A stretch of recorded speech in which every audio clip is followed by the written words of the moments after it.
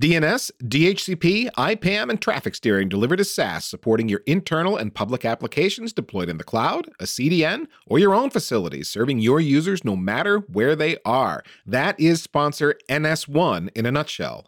Find out more about NS1 at ns1.com/packetpushers. For your free account and some swag, that's ns1.com/packetpushers. We welcome back to Heavy Networking two guests deep in the guts of what's going on with all the modern trends in networking, cloud native and containers and Kubernetes and so on. And if you live in that world, there's a possibility that one or both of these guests contributed code to the projects that push your packets around. In this show, Brent Salisbury and Dave Tucker are going to give their insider's view of what's been going on in cutting edge networking tech.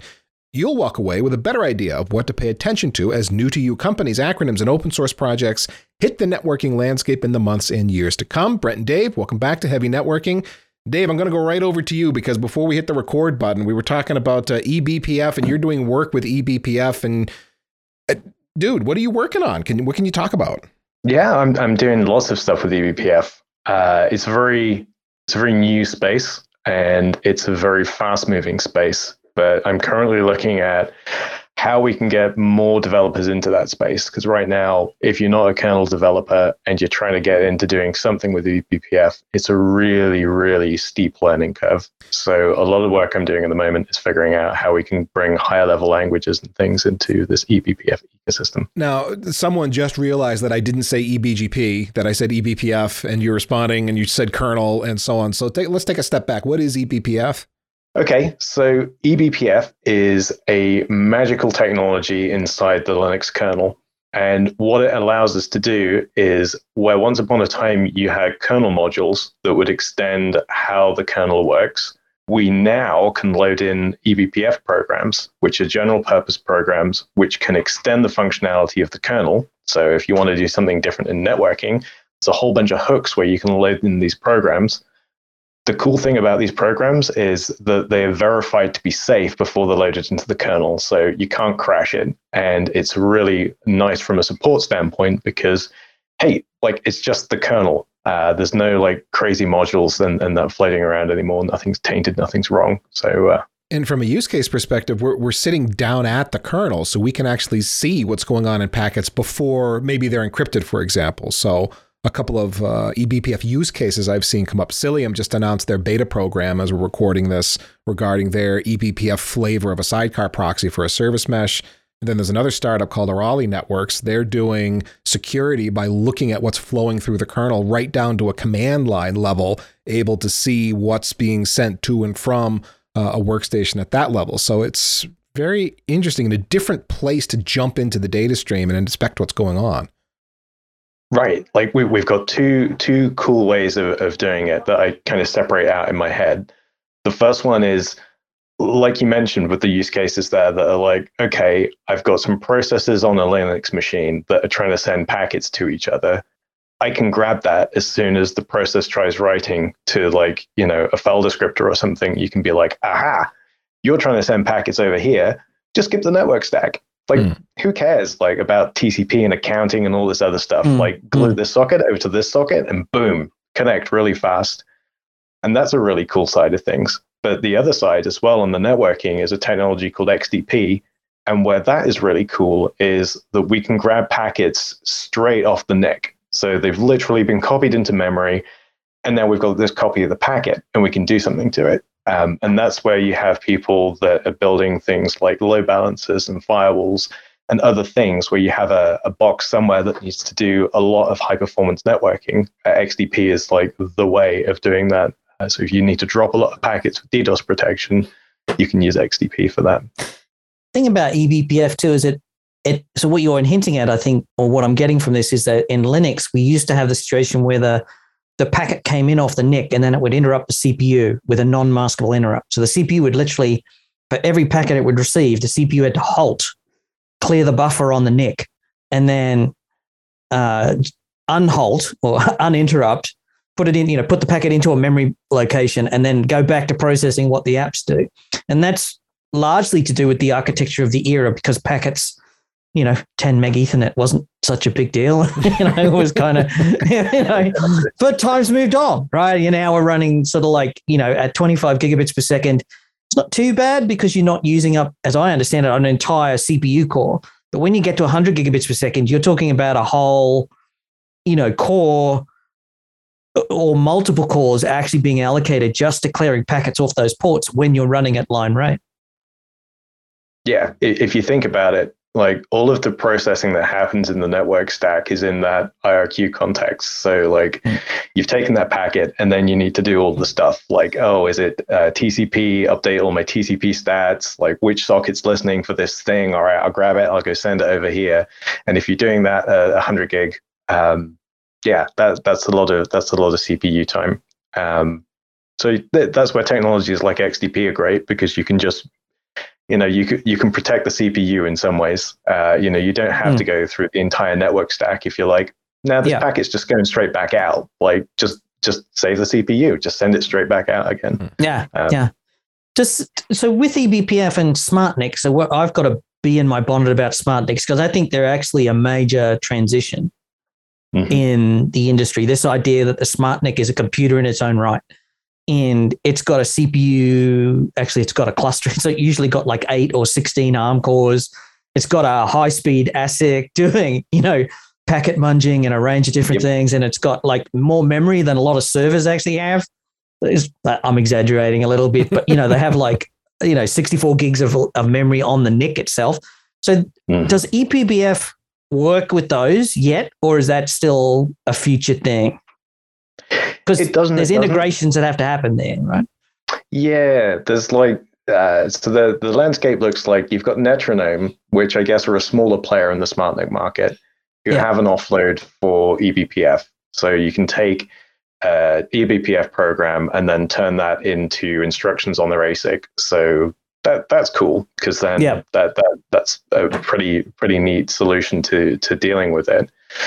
In terms of what the other vendors are doing, it's unclear. Like I've had a look around at some SmartNICs, and you've basically got an entire Linux kernel running on the SmartNIC, and some like crazy stuff that takes packets from this one Linux kernel. Okay, I should have qualified over here, and then.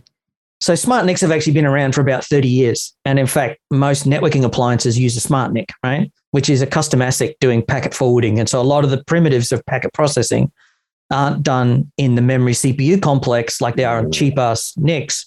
They're done on a SmartNIC, which has a much more complicated ASIC, and they're expensive. What I should have said was DPUs, so data processing units, right? And Netronome is one of those companies, and there's a half a dozen of them in the SmartNIC space, and their ASIC and the software code that they run on the ASIC itself, on the NIC itself, can read eBPF premises and just accelerate them. There's a whole bunch of them. They just know the TCP stack and they know the Linux driver, and they just accelerate it in hardware. But what we're moving to is more like the DPU, or Intel calls it the IPU, or whatever. But DPU is going to stick data processing unit, central processing unit, graphics processing unit, blah blah. And that actually has a completely different thing. eBPF, will need to talk to the operating system. They're talking about putting Sonic in the DPU. And then you can do a whole lot more, right? So it'll actually start to be interesting to see. It will, because they're kind of two very different things. Like ASICs are really good at having everything's fixed, right? Your packet pipeline looks like this, and you process these things in order, and you pop this header, you push this header, you do that. And ASICs are great at doing that. What they're terrible at is what eBPF does, which is general purpose programming, which is like, I only want to drop this packet if, this specific thing happens, or like there's this other piece of memory thing that I'm going to read over here that does that. And that's not something that's easily, like you can't easily represent that in an ASIC. So whichever way you choose to program it, it's very hard. But it's not to say it'll never happen.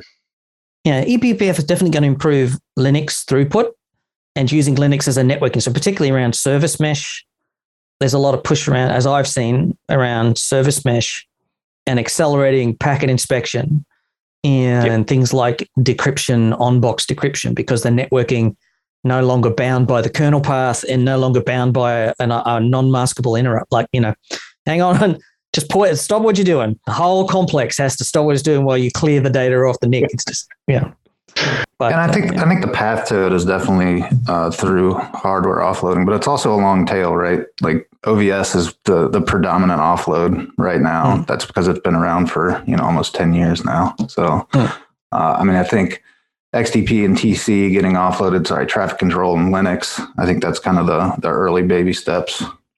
I mean, and when it comes to performance, there's still 0 copies that are happening, right? So like you're not going to magically get 2x the performance. But when it comes into like filtering and things like that, I think it starts to make a lot of sense. And then the splash of reality that I always throw towards Dave. So, with eBPF, you're saying, okay, I don't need to use these Linux kernel functions and networking, right? That have been around for 20, 30 years, well-known things. You now get to reinvent. You now get to implement ARP. You now get to implement your own encapsulations. You now get to implement. So, this is all like C code or Rust. That was for you, Dave.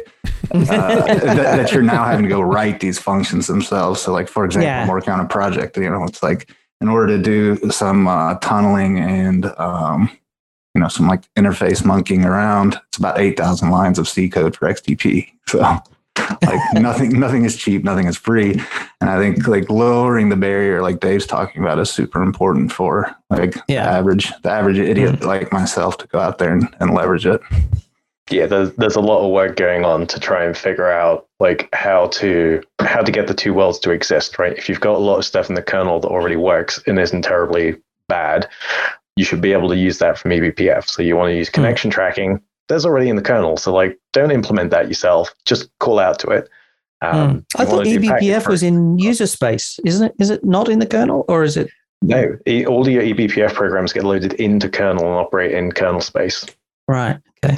But they're in their own kind of protected little enclave, right? So they can't do anything. Well, they can do nefarious things, but don't load nefarious programs into your system, kids. That's not a good plan. So does eBPF become a niche tool with specific use cases, or does it become, this is so much better, all network processing is going to happen via eBPF?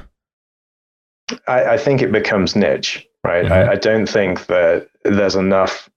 I don't think you're going to get enough value from like moving all of your packet processing into eBPF, because ultimately, if it's still getting executed on a CPU, it's going to be as fast as doing it any other way.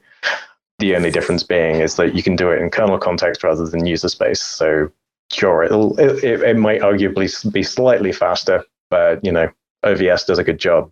Like, you're not really going to re-implement OVS and eBPF and win. I don't see that as being helpful.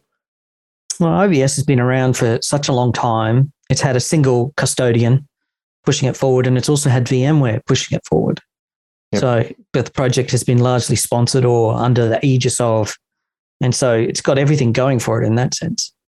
I think though the other area where eBPF shines is really in XDP, and that's looking as to be very promising for implementing things that need to deal with packet processing as quickly as possible.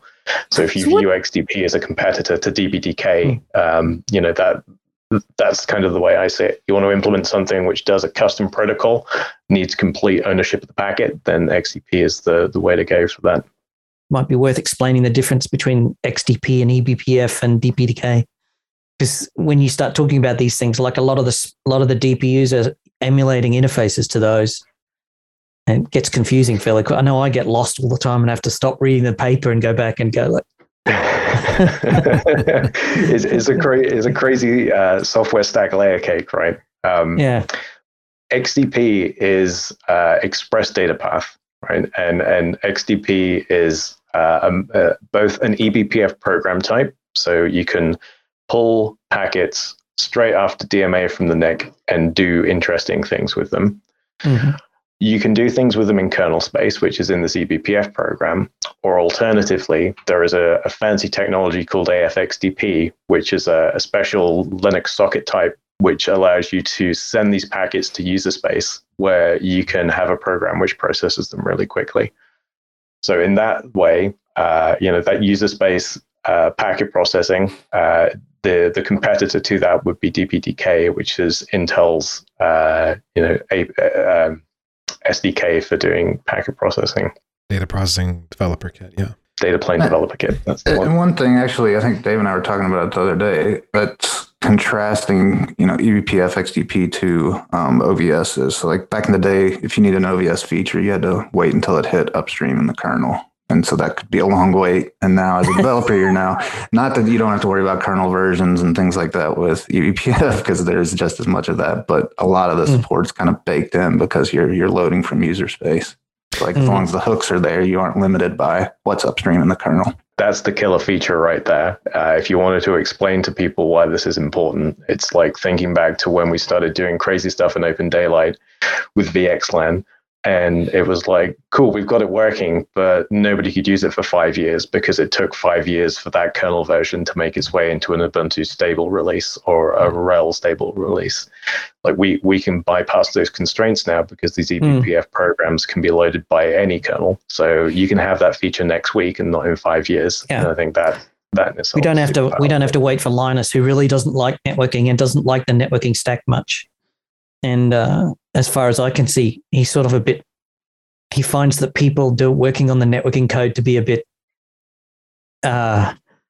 disturbing or something. Is that, am I reading the situation wrong? I would not know. I'm not a kernel developer, but I would say that, it's one of these things where it's a multi-stage process, right? You've got the networking subtree, which Dave Miller looks after. So you need to convince Dave and the people that maintain that tree that your patch is a good idea. And then eventually Dave will wrap that up and send that over to Linus for inclusion. And then Linus will choose like, okay, yeah, this seems like a very good idea, or not. He might take objection to it, but this is open source, right? And it's a process that's worked very well for many years, but it takes time. And therein lies the problem. Any big organization, whether it's a company or an open source project, has the same problems, and none of this changes as far as I'm concerned. So eBPF is a technology that's not going to make its way into the product headline of whatever we productize around eBPF. It might be a footnote, a bullet point. Yeah, we're using eBPF to do this, but most people aren't going to know or care what that means. So what sort of products are we likely to see that eBPF is going to enable? That's a really good question. So there's a couple of interesting ones out there. Obviously, you've mentioned the Cilium project, which is your Kubernetes CNI, and that in itself, and all of the observability and everything else they have layered on top of it is probably a really good demonstration of what you can do with eBPF. And definitely that's probably the most practical way that people will consume it. But equally in technologies like things like service mesh, things like load balancing, DDoS protection, all of these things could be implemented using eBPF and the technologies on the periphery. And I think that those will be the ones that end up making their way into product. You're talking about more packet forwarding stuff. What about on the security side of things? Yeah, on the security and observability side, because that's obviously the other, I've just got my network blinders on because, eBPF is so vast. The fact is, on the security side, there's a whole load of cool stuff you can do. There's things like continuous dynamic profiling. So you can monitor exactly what an application is doing and build up a profile of what it looks like when it's in steady state and what it looks like when it goes haywire. And if you see it going haywire, then you can shut the thing down. You can. It's very easy to build a security product around that. There's also things like, just basic system call filtering. So, make sure that things can't escalate their privileges. There's a whole lot that you can do in the security space, which, I think we're just seeing. Very recently, there's now a Linux security module, BPF program type. So you can kind of replace the entirety of things like AppArmor and SE Linux with BPF programs, which are way more flexible than the type of policy that you'd have been able to write previously. So you can get very fine-grained with your security policy on Linux now. And I'm right that eBPF is looking at a packet before it ever hits the part of the networking stack that would do encryption and then put it on the wire, right? Yeah, and exactly the same thing. Like the minute that a process on Linux says, I want to send data on a UDP socket, eBPF can intercept it at that moment. And the same from a security standpoint. If a process says, I want to make the system call, you can get that before it hits the network. So there's a lot of stuff now which we're able to push up front. We can kind of get the system to protect itself rather than having to bake all of the intelligence into the network or, deal with heuristics. I do wonder, the thing that's been in the back of my mind about all the things you said about eBPF are great, and I'm really excited about it because it changes the way Linux handles networking.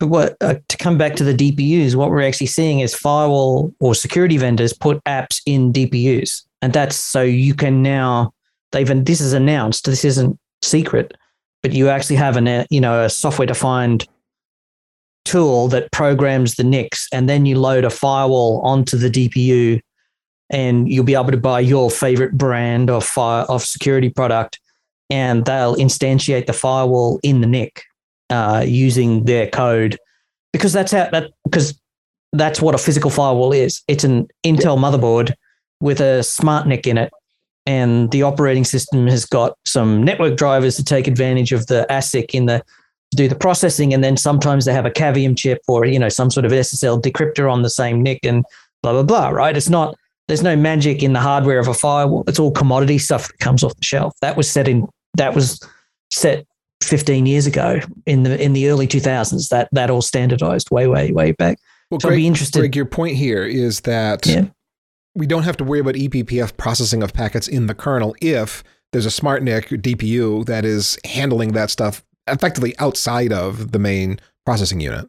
I think I was just drawing attention to the fact that there's a diversity of approaches.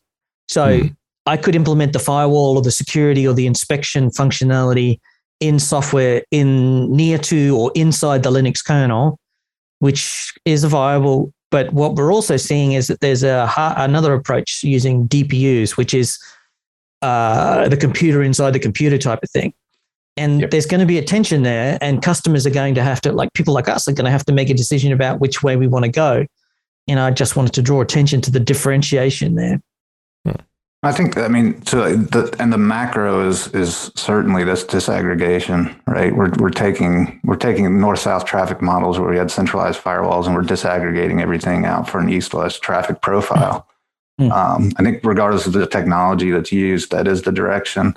The caveat is who the hell is going to manage this? So if you can barely manage your enterprise data center firewalls today, and that's, a pair of them or a cluster of them, how are you going to manage that spread across 10,000 nodes? There's a serious management problem there. And so are you going to rely on single orchestrators? And, that's obviously it's up to stack, but that's where networking people need to think about, as opposed to, that. I think that's where the big gap between networking and sysadmins kind of. Well, wait a minute, though. I mean, this is from some perspectives, this is a solved problem. If you look at microsegmentation, let's say you've got a centralized controller that profiles what's going on, comes up with your baseline security policy, pushes it out in monitor mode, and then when you like it, you flip the switch and off you go. But it's all managed centrally, and that's how you do it. You scale to thousands of devices that you're managing, but just by centrally managing with a policy manager. What am I missing, Brent? No, absolutely. Fair enough. So, and I guess my point is, how do you integrate that with the application developer? I mean, that's I think the big trend now is, so do networking people stand in the way of that policy getting instantiated? Does SecOps get in the way of that? Or can application developers take an existing profile and instantiate that right alongside with their application they're spinning up? So if I was doing Kubernetes and I just had, stock x86 boxes under it, I'd want to be using eBPF. But if I've got a data center, off-prem, on-prem, like if I'm a cloud provider, an at-scale, I'm going to use DPUs because there's a whole bunch of things I can do. Writing a platform, a software API to use those data processing and load the operating system and load the apps and control them and debug them and monitor them. That's doable for that. But for a certain type of solution, some people is just going to say, like, maybe it makes sense to just do it in eBPF. And, not everybody drives their x86 servers at 99% utilization, right? Right. So, the problem is, right, when you want to use both. And that's where I struggle to reconcile this in my mind, is that there's definitely some things that eBPF can do really well, and you'd want to do regardless of whether you have a DPU on your system or not.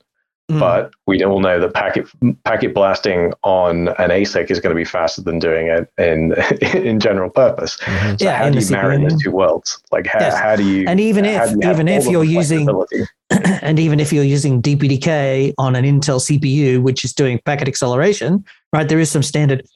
If your server has only got a 25 gig NIC in it, the argument's moot. Having a DPU is not going to make much difference, unless you're, But if you're a cloud provider and you're running, 400 to 1, 400 VMs on a single server, and you've got a 100 gig interface in there, and now you want to put a firewall on there so that you can sell a firewall service that's associated with the VM or the container that they're, blah, blah, blah. That's a whole different, bag of buns, as they say. Do they say that? Bag of buns?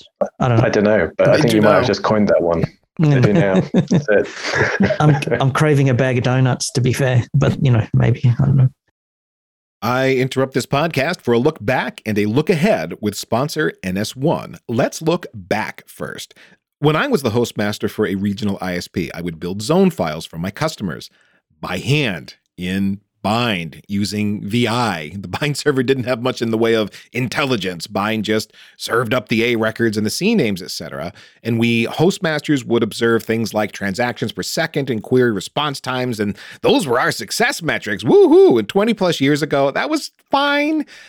But as we catch up to today, you're going to want actual intelligence in your DNS, which is what NS1 gives you. You stand up your NS1 account in the cloud, it's a SaaS service, and do your configuration like you'd expect, and then NS1 can make sure that as client requests come through, they get handed off to the server that will give that end user the best experience. How does NS1 deliver this? Well, NS1 is globally distributed, and they take measurements from everywhere.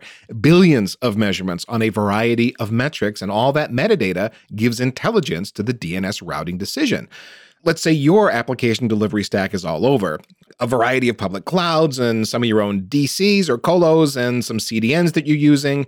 NS1 is what you're looking for to squeeze every ounce of performance between client and server from your apps.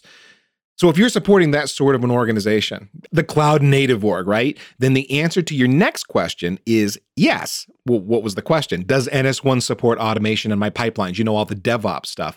Yeah, absolutely. NS1 is a Terraform provider, a well-documented API that's public as well. In fact, you can go to their API docs. It's all public. You don't even have to climb a reg wall. There's more NS1 stuff that we could talk about. For example, NS1 has partnerships with Catchpoint, ThousandEyes, Datadog, and Ansible, and more. And there's some other really interesting use cases like their VPN traffic steering one, which really captured my attention. NS1 also works with some of the biggest infrastructures in the world, like eBay, Dropbox, Salesforce, LinkedIn, and more. And if they can support those guys, I think they're certainly worth putting on your DDI evaluation list. For more information, visit ns1.com/packetpushers.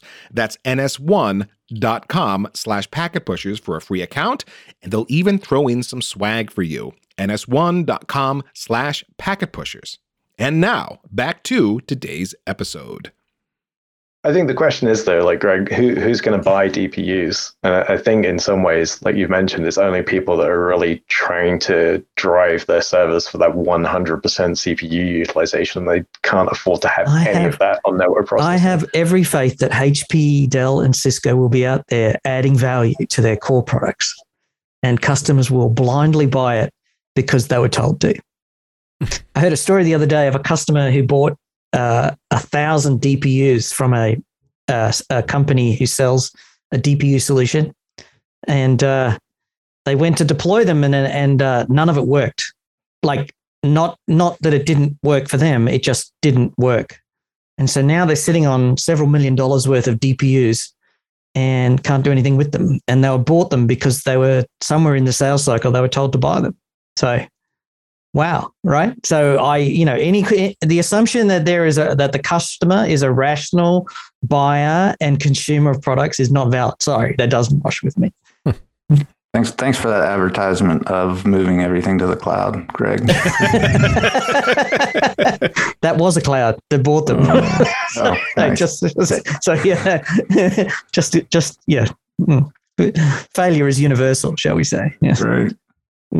Brandon, I wanted to get your take on what's going on with all the CNCF projects that are out there, because there's a lot of them. They keep adding more, and it's a bit of a mess when we start looking at some of the networking stuff, where it can be puzzling to know what projects to place your bets on that is got good community around it and got legs and all that stuff. Give me your take, Brent. Yeah, I mean, if you go to CNCF landscape, you kind of have to like go to the moon, get a telescope out, and kind of zoom in on what product you're looking for. So it's pretty busy, to say the least. It's also a sign of how healthy I think open source is becoming, which is amazing and awesome. At the same time, I think you're always going to struggle in open source when big companies come in that they want to push in. Either the failed project that's in the corner that never, caught any traction. It's like, oh, let's chuck that over the fence and open source it and, put lipstick on the pig, as they say.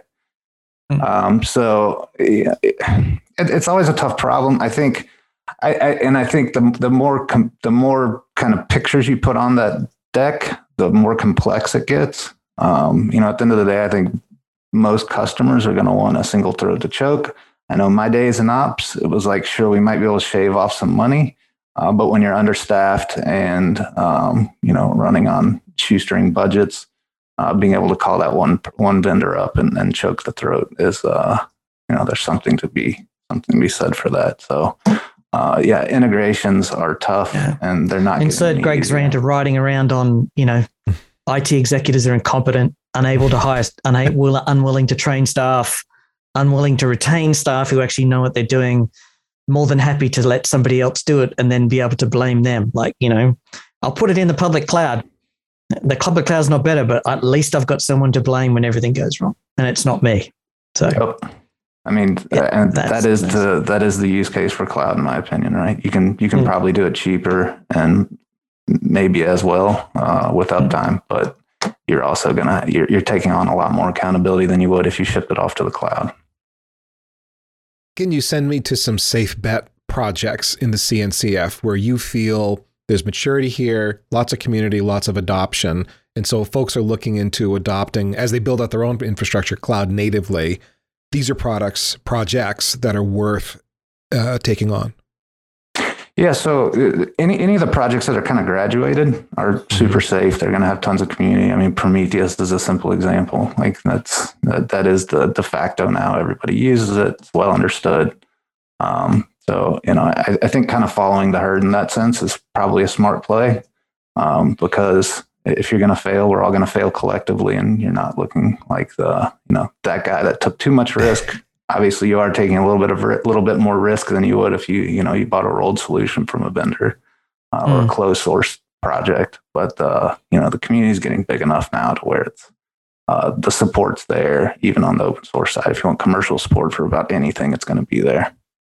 You said the key word of a graduated project. That is the graduation process that projects that end up getting brought into the CNCF go through. Tell us about that. Yeah, so I haven't participated very much in one of those. Dave, have you actually gone soup to nuts on those? I have not. However, I would say that the bar to getting into the CNCF appears to be relatively low. Like everybody seems to have jumped on the open source hype train of I'm going to open source something and I'm going to donate it to the CNCF for some validation and become a sandbox project. And I think that's why that big landscape is getting so big. It takes a lot more work and effort to move something through to the incubation state. And when something finally gets into graduated, you've got at least two major companies contributing to it. So that, and a healthy community. And I think, if you, in terms of safety for bets, like it has to be sitting in graduated. Incubating, there's a good chance, it could get there. And if there's an active community and people actually want to push it that far, then, you might find some good stuff there. But there's a lot in the sandbox. Yeah. Sandbox to graduate is about a 30-to-1 ratio. So, right. Well, at least it is full effect. Yeah, which is different from some of the other foundations that we've seen, like the Linux Foundation doesn't take anybody on unless they feel like right? And then the accusations become it's a walled garden. You don't participate in them. And what they're saying is, no, we want to take on projects that have critical mass and they're going to succeed, right? So the CNCF sort of looked at that and said, well, the other way to do that is to allow anybody to wash up on the shore, but not everybody creeps out of the, grows legs and creeps out of the primal slime to become a full-fledged project. So here's a beach for you to crawl out of the primal slime. And then it's up to you to make it to the next, to start breathing and to grow legs and crawl up on land sort of thing. That metaphor, man, that's like me getting out of bed every morning. That's me going to bed every night. It's like, oh, geez, what did I do today? Feels like nothing. The COVID stuff is getting a bit grim. Like the walls are starting to close in. You're an athlete, man. You've been training for this. Look who's saying it. Look who's calling that one out. You and I are both. I haven't left the county in like 10 years. It's amazing. Since the last event that you were forced to attend. Right? It's been a while, hasn't it? Because we used to see each other at events and then we all stopped. We sort of got bored with them fairly quickly. Yeah, it's sad, but the beauty of our community is, if you haven't seen somebody in 5 years, it's just like you picked up where you left off, because we're all kind of going through similar tribulations here. So I want to ask another question here, and it's not a repeat of do all engineers need to become coders, because that's been kind of rehashed to death. It's honestly that conversation is a little boring. But what I am interested in is what role developers play on ops teams these days, and what does that look like? There's different models. You can have a dedicated developer that isn't in ops, but is off to the side and kind of devoted to building tools for your team, perhaps. Or maybe you do have some engineers that pick up some coding skills. I mean, you guys have lived in both worlds. Give us your take on how coding and ops fit in an infrastructure as code world. I mean, so the number one thing, in my opinion, my subjectively always right opinion, is the first thing people should start doing is just following the pattern of DevOps, right? So, like, if you're gonna make changes to your network, let's kind of start treating that as code. Like, you don't necessarily have to have a full Git pipeline for it, but it certainly should probably be the goal to get to, because you now have this review process that's much more streamlined. Useful. It's not just some random middle manager on a change control call saying, sure, do that. I have no idea what the implications are. I have no idea if your tests, if there are any tests, other than you saying, yeah, I tested it. I can actually look at what's going in. What we're saying is the declarative state of the network after this change goes in, and then you can start automating it. But at the same time, like, you can't forget fundamentals, and like that's the importance of that network operator background that I think in some of the hyperscale we're starting to see. So I'm going to pick on Facebook because they make tons of money as engineers.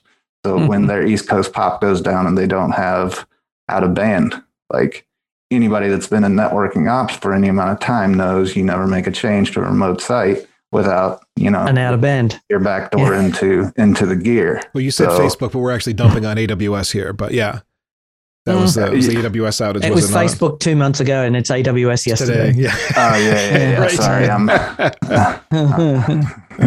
I'm always 2 months behind. So yeah. But so what happens when you don't get out of the house?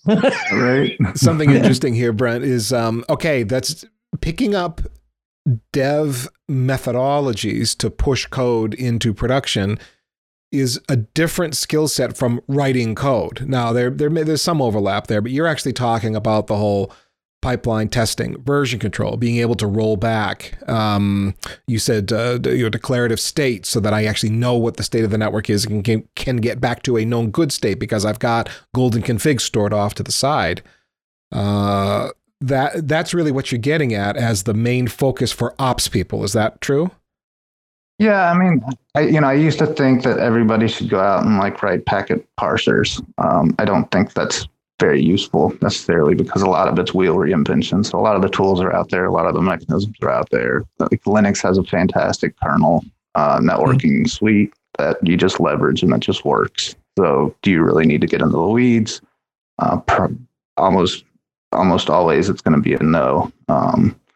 But I do think like having that systems oriented, so we're pushing everything to the edge, right? And we were talking about this a little bit before, like the fundamental change in networking, I think that's happened over the SDN transition is functionality is getting pushed out to the edge. So just like where we used to have MPLS PEs on the edge of your perimeter, that's just gone one layer down, and now we're seeing it in the system on the far edge. So starting to treat networks as just distributed systems and kind of taking that approach probably makes the most sense to me. And that the slippery slope from that is you start writing code and you start automating things, right? So it's I think you gradually step into being a DevOps person. I think the other element of it is as well is not being scared to be either embedded with or working very closely with an application team like that. Whether or not organizationally it's going to happen inside your company, because, maybe having silos works for them. Breaking down those barriers is really important, because ultimately what you're doing, like the network is fundamental to the application. It's there to serve the applications. The applications are the thing that makes the business money.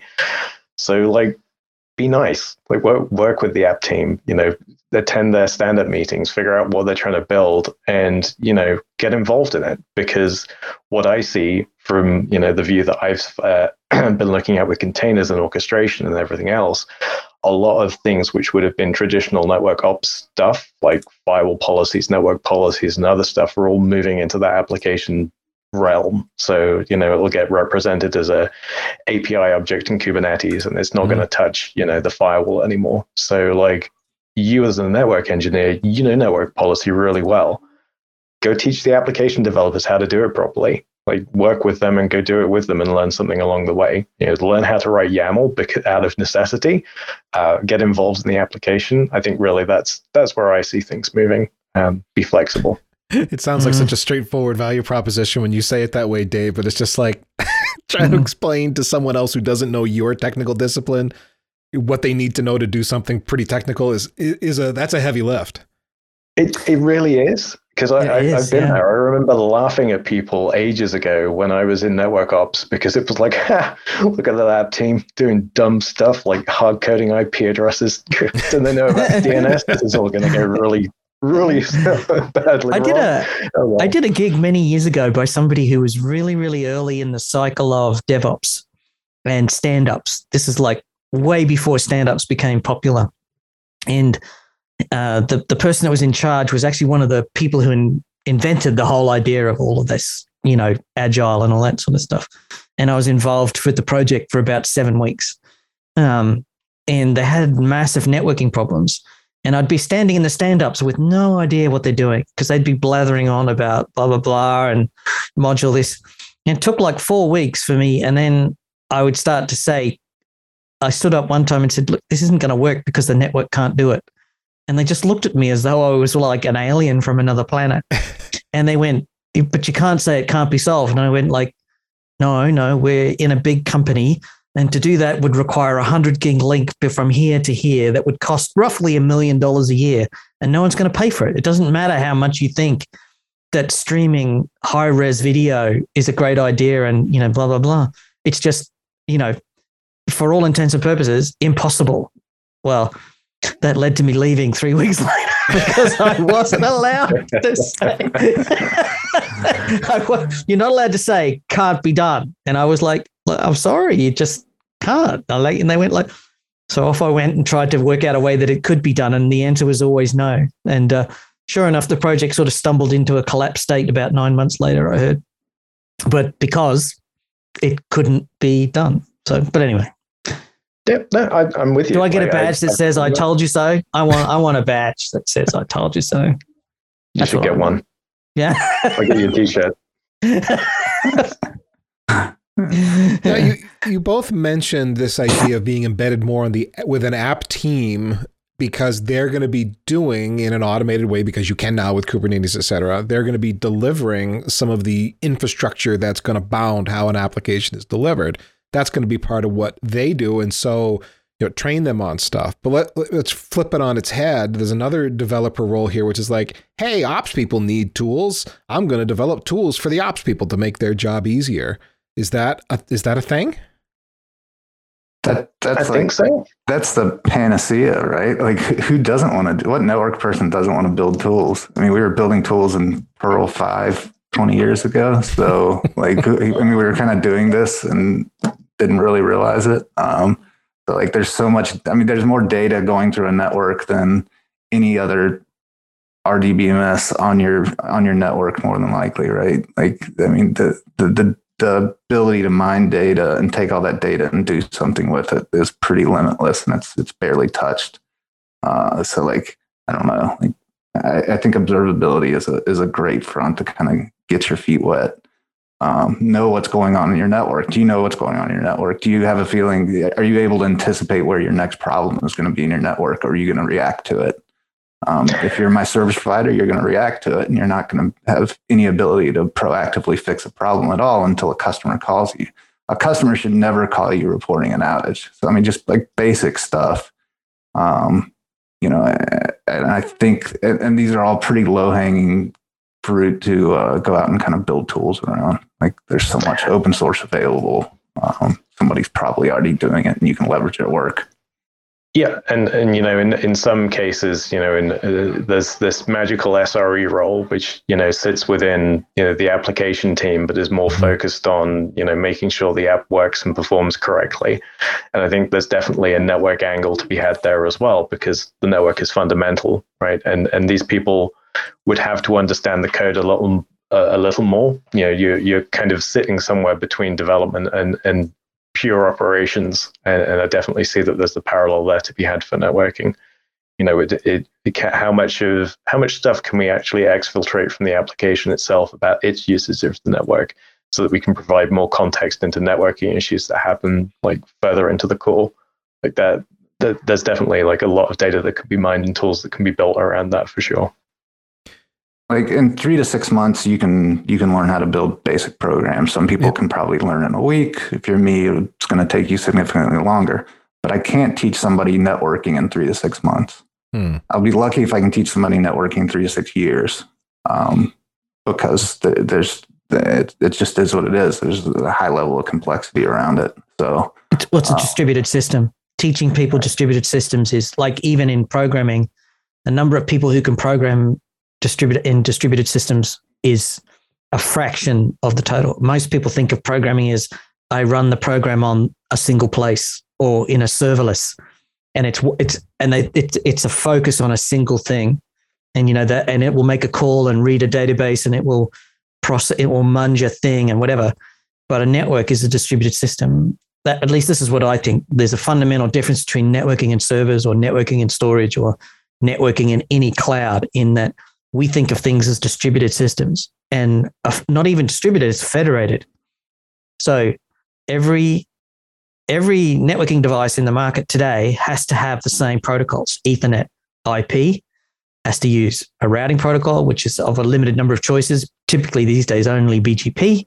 And, you can have any distributed system you like, as long as it uses Ethernet, IP, BGP, forwards packets in a predictable manner, right? It has to use the same APIs, everything.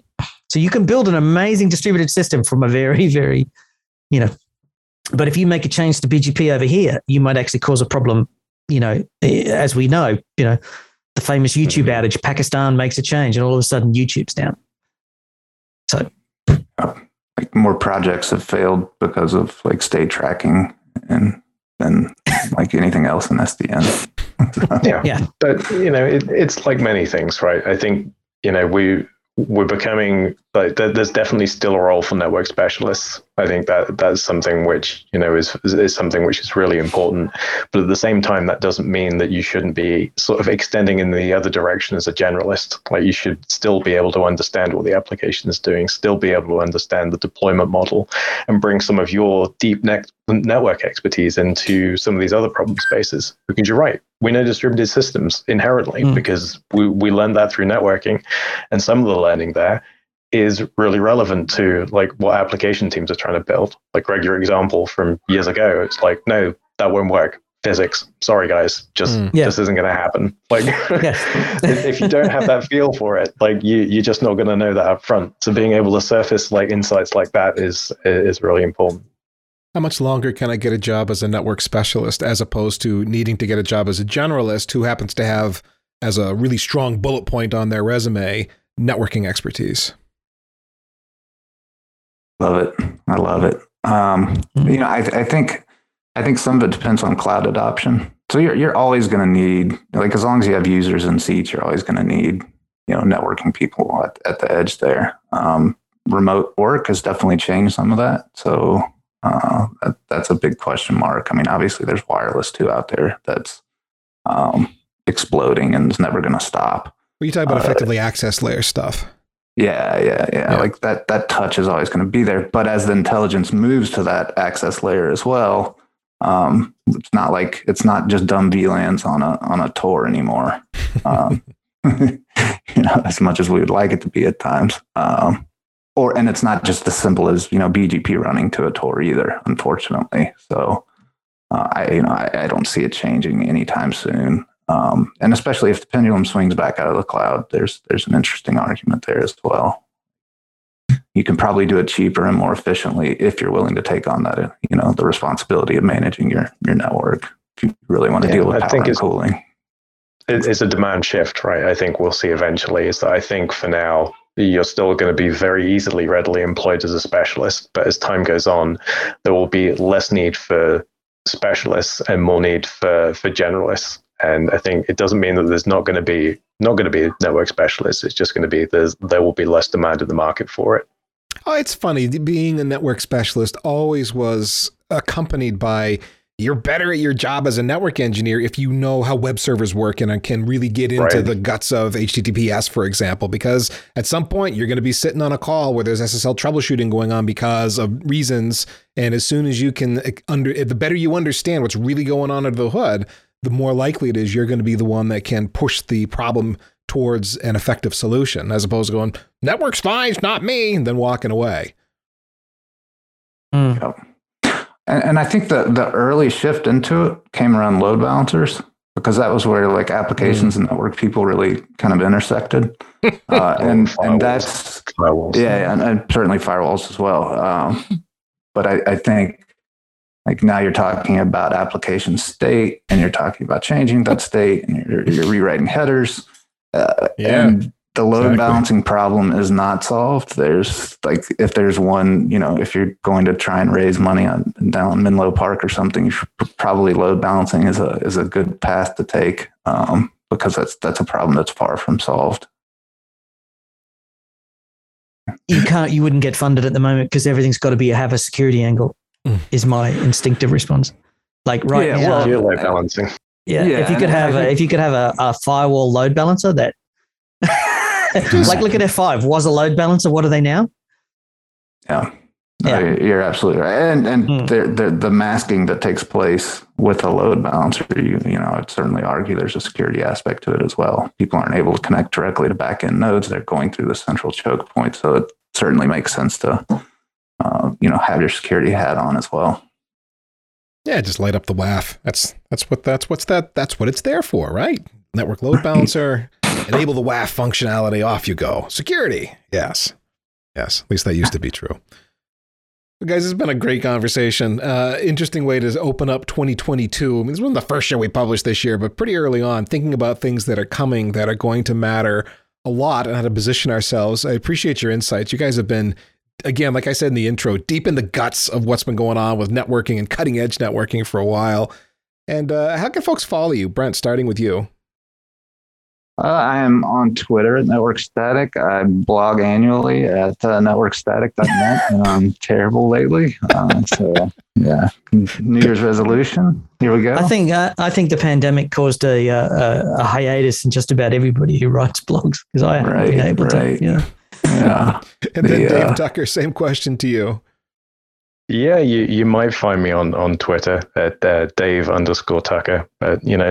Since the pandemic, I've also taken a hiatus from social media. So you may find me lurking on some Discords and Slack around Rust and eBPF. Just one other is so we've Dave, Kyle Mestry, and Tom Nadeau and we've been doing some podcasting, riding on the shoulders of our forefathers and you guys, and so we've been doing some podcasting at the net.lol if anybody's interested in hearing about virtual networks and kind of this niche space. And we want to have you guys on because, I want to throw one thing out is like there was this waterfall effect over the past 10 years. And from my experience, you guys were a big part in me transitioning from like this, random CCIE that just cares about, hardware and gear into starting to think there are other ways to do it rather than the vendor saying to do it. So, I think there was a research side, there was a software side, and then there was a community side. And you guys were definitely on the spearhead of that. So props and, a lot of respect to you guys for it. Thanks for saying so. And you brought a lot of other people along in the community. So, and your podcast that you're doing with you and Dave and Kyle Mestry and Tom Nadeau is thenet.lol. It is indeed. Perfect. There's a link to that in the show notes if you're interested in checking out their podcast. And if you've got value from this episode, you out there in the audience that made it all the way to the end, if you got value from this, but you want even more, hey, Packet Pushers has a Slack group. It's at packetpushers.net/Slack. It is free. And you will be joining over 1,800 IT engineers, networking and cloud nerds especially. They're the world over. There's someone active in there just about all the time. And again, packetpushers.net/Slack. And if you could pop in there, check out the jobs channel. There's opportunities posted if you're looking for a career change. And a lot of people have been taking advantage of that, either posting opportunities or saying, hey, I'm looking for something. If another Slack group feels like you just can't, I get that. So go to our newsletter instead, maybe Human Infrastructure Magazine. We send it out weekly, and the goal is to make you a better engineer. We share good stuff about career, performing complex technical tasks, IT news that we think you might be actually affected by as an engineer. And we also do some heavily curated quick takes on vendor announcements. And I do mean heavily curated because most vendor announcements are, let's face it, they suck. Last but not least, remember that too much networking would never be enough.